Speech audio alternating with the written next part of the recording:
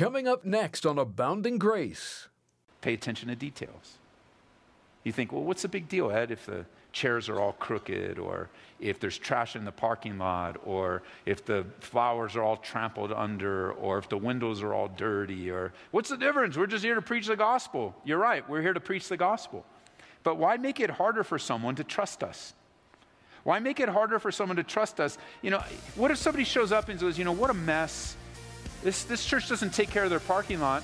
I don't think I'm going to trust them to take care of my life. This is amazing grace. This is unfailing love. That you would take my place. That you would bear my cross. You laid down your life. That I would be set free. Oh, Jesus, I sing for all that you've done for me. It was often observed for years that when you would arrive at Calvary Chapel, Costa Mesa, you'd often see Pastor Chuck Smith walking the campus picking up trash. That was such a good example of what we'll be talking about today on Abounding Grace, and that is to pay attention to the details. It really does matter as we set out to serve and bring glory to God. Solomon understood the importance of this as well. Pastor Ed Taylor has an eye on 1 Kings 10. In this, his message, Living Our Lives to, for, and in Him. Chapter 10, 1 Kings chapter 10, where it says in verse 1, now when the queen of Sheba, and you might want to mark this when you get there, when the queen of Sheba heard of the fame of Solomon concerning the name of the Lord, she came to test him with hard questions. Now, if there's one thing that happens to all of us is that people hear things about us. People hear things about us, which reminds us of the importance of our reputations. Reputations are important. Your reputation, my reputation are crucial. While it's true that reputation is what people think of you, it's also true that character is who you really are. Because people can hear false things about you. There are attempts to ruin reputations. Some successful, many unsuccessful. And it's important that we live our lives where our reputation matches our character. It's important that we live lives where our character in the Lord matches our reputation, because you will undoubtedly come under attack. The Bible says and describes the devil as the accuser of the brethren. How does he do that? Through other people. The accuser of the brethren, where the devil is even in the presence of God accusing us day and night. Jesus is so wonderful to know that he's our defender. People, both good and bad, will lie. They'll lie about you to any and all who will listen, to some more and some less. According to Proverbs 22, verse 1, it says, choose a good reputation over great riches. That's the New Living Translation. Choose a great reputation over great riches. In the New King James, it says a good name is to be chosen. A good name is to be chosen, and a good reputation is to be chosen over great riches. And even as our reputations may be attempted to be trashed by some, we must learn to deliberately, determinedly, and dedicatedly live our lives above reproach, where the lies and accusation and even gossip are proven untrue by your life and by the way we consistently live in Jesus by His grace. And we have a good name because we carry the Lord's name. As Christians, which literally means Christ followers, we carry His name. And thus, His reputation has been given to us with the important responsibility for us and a tremendous privilege to live our lives to Him, for Him, and in Him.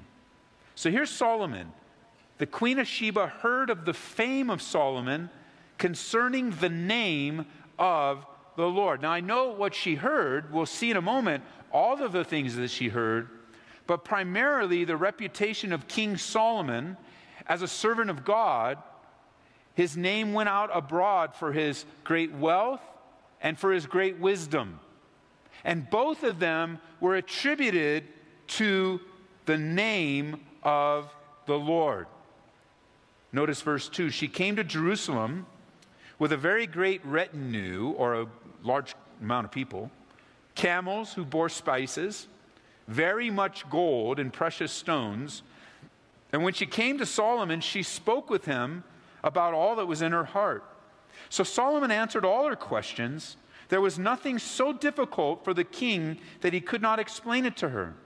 And when the queen of Sheba had seen, mark that, seen the wisdom of Solomon, the house that he built, the food on his table, the seating of his servants, the service of his waiters, and their apparel, his cupbearers, his entryway by which he went up to the house of the Lord, there was no more spirit in her. I want you to connect verse 4 with verse 1 real quick, where it says in verse 1, she heard, and then verse 4, she saw. She heard about the fame. When she came to test, it was evident, not only to her ears, but also to her eyes. The area of Sheba is modern-day Yemen, or even Ethiopia, was about 1,200 miles away. The trip would have taken 2 to 3 months on a camel, on horseback. This was a long way. This was no short trip to test. I heard something about the God of Solomon. I heard something about Solomon. I heard something about Yahweh, and I need to see it with my own eyes. She didn't send someone to go see her. She wanted to see it for herself. 1,200 miles, 2 to 3 months of traveling with a large company of people. She arrives in Jerusalem with her entourage and her expensive gifts, and she starts to talk to Solomon and come to him with her hard questions. Not riddles, not quizzes, but diplomatic, ethical questions. Don't forget that Solomon not only was a representative of God to the people, but he was also a political figure. He was the leader of a country, of a nation. And the relationships that he had, which some of them got him in trouble because he adopted the ways of the world in diplomacy by marrying women and creating treaties that God told him not to do. He also demonstrated his wisdom as a man of God. And I want you to notice what she saw. She heard and then she saw. Verse 4, just go through and notice. She saw his wisdom in general. Secondly, she saw how his palace was built, which we just finished reading. Thirdly, she saw in verse 5 the food on his table, the way it was organized. Fifthly, she saw how he organized his officials. Next, she saw how his officials were clothed. Next, she saw his cupbearers and their robes, verse 5. These are all in verse 5. Then she saw the burnt offerings, and it says at the end of verse 5, it left her breathless. It wiped her out, what she saw. This is a section of Scripture that I often use when I'm discipling and training those that serve here in the church, especially those that serve in a place of leadership and oversight.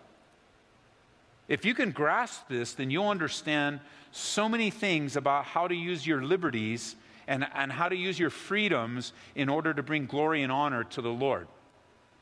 How to demonstrate to others.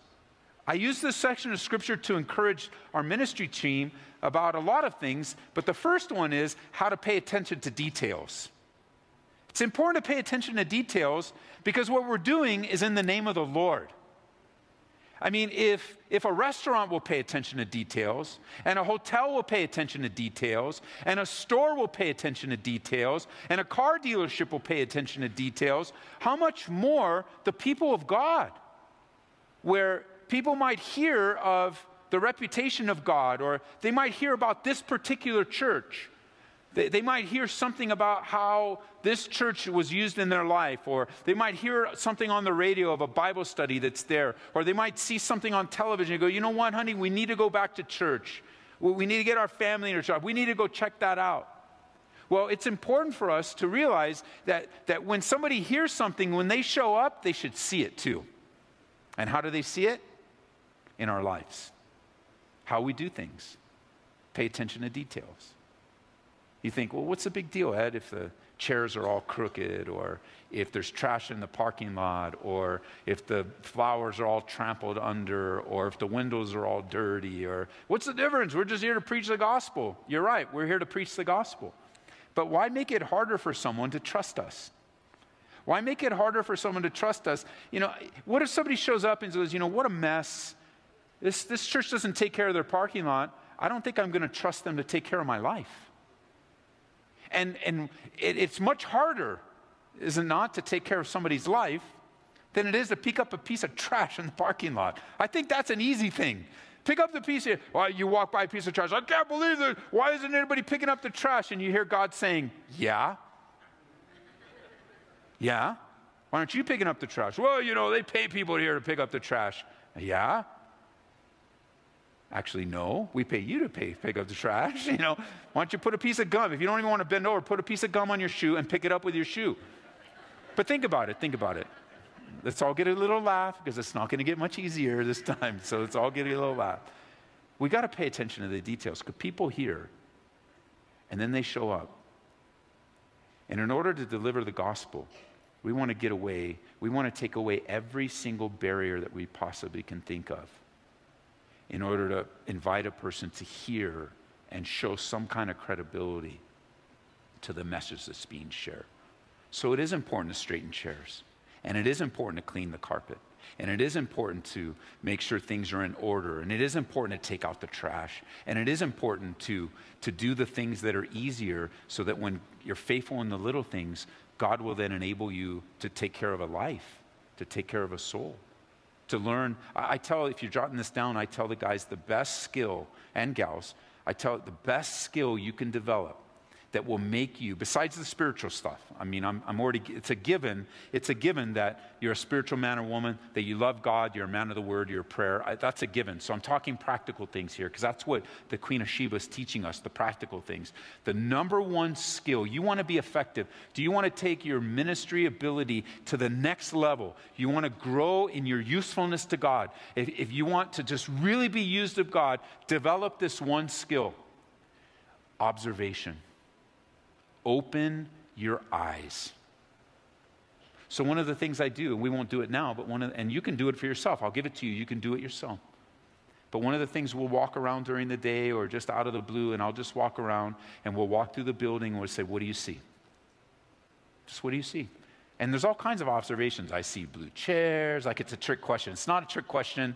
It's blue chairs. Okay, great. You see chairs, and you see, and then I'll start noticing, well, there's a light flickering. Oh, I didn't see that.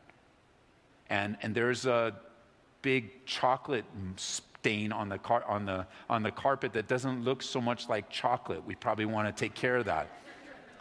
There's dust all over the place. There's, and one of the things I'll do during service, after a service, is I'm training someone. I'll have them up here with me, and I'll just say, while I'm talking to somebody, I'll say, just look around the room. What do you see? After a service, some people go, some people stay. Some people stay longer. Some people talk. Some people cry. Some people are down praying. Some people, sometimes marriages, you don't wait for the car to argue. You're arguing right here. And that's the life. That's life, But do you see it? Because what you see is what you act on. If you walk through here and you don't see anything, then there's not going to be a lot of minutes. The Holy Spirit's not going to bring anything to your attention, because you're not observant. You're not paying attention. And Solomon here has a reputation. It's connected to the name of God. And when the Queen of Sheba comes, she sees it. She trusts him. We represent the Lord and his kingdom. We should be faithful with what we have in order to speak to the eyes, not just to the ears of those seeking God. That's been the pattern of our fellowship from the very beginning. When we were renting a basement right down the street on Hampton, we wanted it to be the best looking basement that we possibly could be. Now, there were some things we didn't control, but then we needed to have that credibility in someone that if something happened that we couldn't control, that they would still trust us, like Like the time we had our welcome gathering for new people, and there were 2 families that showed up over here right down the street. 2 families that showed up. And actually, it wasn't down the street. It was at the Episcopal Church over on Wagon Trail in Buckley, where they let us use that little shack. When you're driving down there, you'll look to the left or look to the right. It's right on the corner. There's a shack there. We used to use that for Thursday night Bible studies. They rented that to us. And so downstairs was a little kitchen down there with a lot of bags of rice under the cupboards. And we had a little table down there, and we had a gathering. We're telling people about Jesus. This is, man, God's using our church. I can't believe it. 2 new families have come. This is awesome. We're so excited. And as we're having this exciting time and answering question, a little mouse came out and said hello to us all, and then ran back in. And we're like, oh, man, 2 less families coming to the church. You know, there's things that we don't control. And I think we had enough credibility with them. I know we did because they stuck around. Enough credibility with them that they recognize, you know, there's some things out of our control. But when the things that are under our control, we just neglect them, we're sending the message that we're going to neglect their family too. That we're not going to be observant in their family as well. That we're not going to pay attention to them. That we're not going to be open to the Holy Spirit to pick up on things that no one else is picking up on. That they might come hurt or burdened from another fellowship that has neglected them. And they come into another church, and we already got all these things against us. We're already a big church, so already people think these things about big churches like, oh, I'll never know anybody. They'll never know me. And we always got all these negative things of labels and stuff. But what we need to help people get by that and say, no, we're just a group of broken people that give us some time, and you will find out that you will be loved by the people here. It's not about the size of your church. You could be neglected in a church of 40 people as much as 4,000. It doesn't matter. It's the heart of the matter. It's people. And this is a section I often go back to. Like Solomon wasn't doing everything he was doing to impress the Queen of Sheba. He wasn't doing all this and then sending out a tweet or sending out, a press packet. Hey, everybody, I just want you to know I'm Solomon, the wisest man of God. Come test me. That's what he was doing. He was being faithful unto the Lord. The reputation got out. The people came. Queen of Sheba came, and she was, that phrase, there was no more spirit in her. You could say she was blown away by what she saw. It was more than what she heard. Jot this down. I won't have you turn there, but jot this down. In 1 Samuel, we studied this not too long ago in 1 Samuel chapter 16, verse 7. But the Lord said to Samuel, do not look at his appearance or at the height of his stature, because I've refused him. For the Lord does not see as man sees, because man looks at the outward appearance, but the Lord looks at the heart. Have you ever quoted that verse to somebody? Or to yourself, like somebody lops some judgment on you and you go, man, you don't know my heart. God knows my heart. Anybody ever say that? So you can't judge me outwardly. Is there anyone here that has ever had that attitude? Yes or no? Yes. Okay, because it doesn't sound like there's anybody here or like it's just me. So like, you don't know my heart. And we emphasize that part of the verse. And it's true. God knows your heart. You'll be misunderstood and misjudged. It's true. But don't allow that truth to cause you to neglect the other part of this verse. The other part of this verse is man looks at the outward appearance. That is equally true. You realize that for most people, all they know about you is what they see. That's all they know. And I recognize that we can be misjudged, and I recognize that we can be misunderstood, but that's all they know. They haven't developed a relationship with you. They haven't talked to you yet, and that's all they know. They only know what they see. While the emphasis is often given considering the mistake that Samuel makes, that God knows the heart, that's true. But man looks at our outward appearance. And it's important for us to be reminded that people, whether you're here at this church or you attend another church, people only see the outside. That's all man can do, is see the outside. Watching our lives, which would lead for us to really take heart to when the Bible speaks of being a good example. being a good example. The Bible speaks a lot about our example.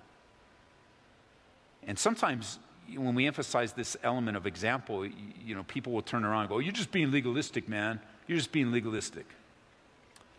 That's often a cop-out for the reality of being called on a behavior that doesn't really reflect the love of God.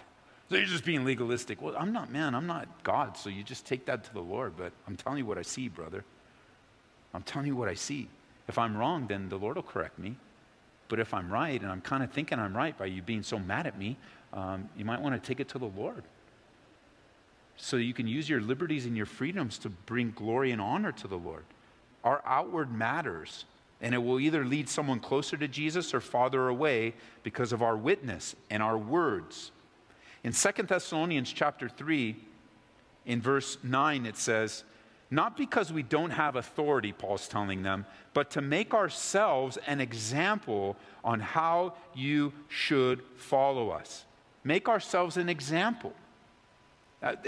Paul was saying, we want to be an example you can follow. We want, for those asking, what does it mean to be a follower of Christ? What does it mean to be a leader? What does it mean to be a pastor? What does it mean to be a Sunday school teacher? What does it mean to live your life in a hostile world? Paul says, we're going to make ourselves an example. Follow us. In another place, Paul would say, imitate me as I imitate Christ. So no human's a perfect example. None of us are. I would never ask you, follow me, you'll be the perfect Christian. You won't. You'll be a person following a man. What the Lord says, don't do that. However, I can say this. I want God to make me an example so that you and I can learn how to follow Jesus. And that there isn't anything in my life that I know of that God hasn't revealed yet that you can say, yeah, follow me as an example. And if I make a mistake, don't follow that. Learn from my example, right? You can learn. You don't always have to learn from your own mistakes. You can learn from someone else's mistakes. And so you go, Ed, you did that. I know, don't do it. Don't do it. That was bad. I'm so sorry. And that example, I was a bad example. Please forgive me. But Paul's saying, make us, we want to make ourselves an example so you can follow us. Or in 1 Peter, Peter says this in 1 Peter 2:21, "For to this you were called, because Christ also suffered for us, leaving us an example." Jesus, of course, is the perfect example that we should follow in his steps. I think of Paul writing to the Philippians in Philippians chapter 2. He said, "Let this mind be in you that was also in Christ Jesus, who being in the form of God did not consider it a robbery to be equal with God, but emptied himself, took on the form of a man, became a servant." Example. Titus chapter 2, verse 6. "Likewise, exhort the young men to be sober-minded in all things," this is Paul writing to Titus, "in all things showing yourself to be a pattern of good works, in doctrine, showing integrity, reverence, and incorruptibility." This is a key passage of someone hearing and then seeing. We've been looking at the Old Testament book of 1 Kings here on Abounding Grace with Pastor Ed Taylor.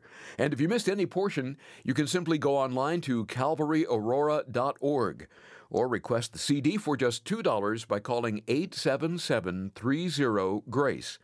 Again, that's 877-304-7223. Another convenient way to get these daily studies is by signing up to receive the free Abounding Grace podcast.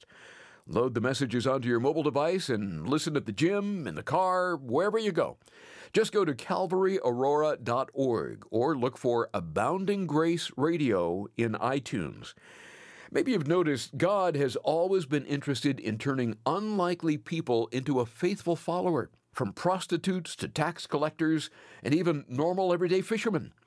In the book Jesus Revolution, Pastor Greg Laurie and Ellen Vaughn recall a time when there was a great spiritual awakening. God transformed an unlikely generation. And Pastor Greg and Ellen believe God can do it again. We'd like to send you a copy of Jesus Revolution for your gift of $25 or more to Abounding Grace today.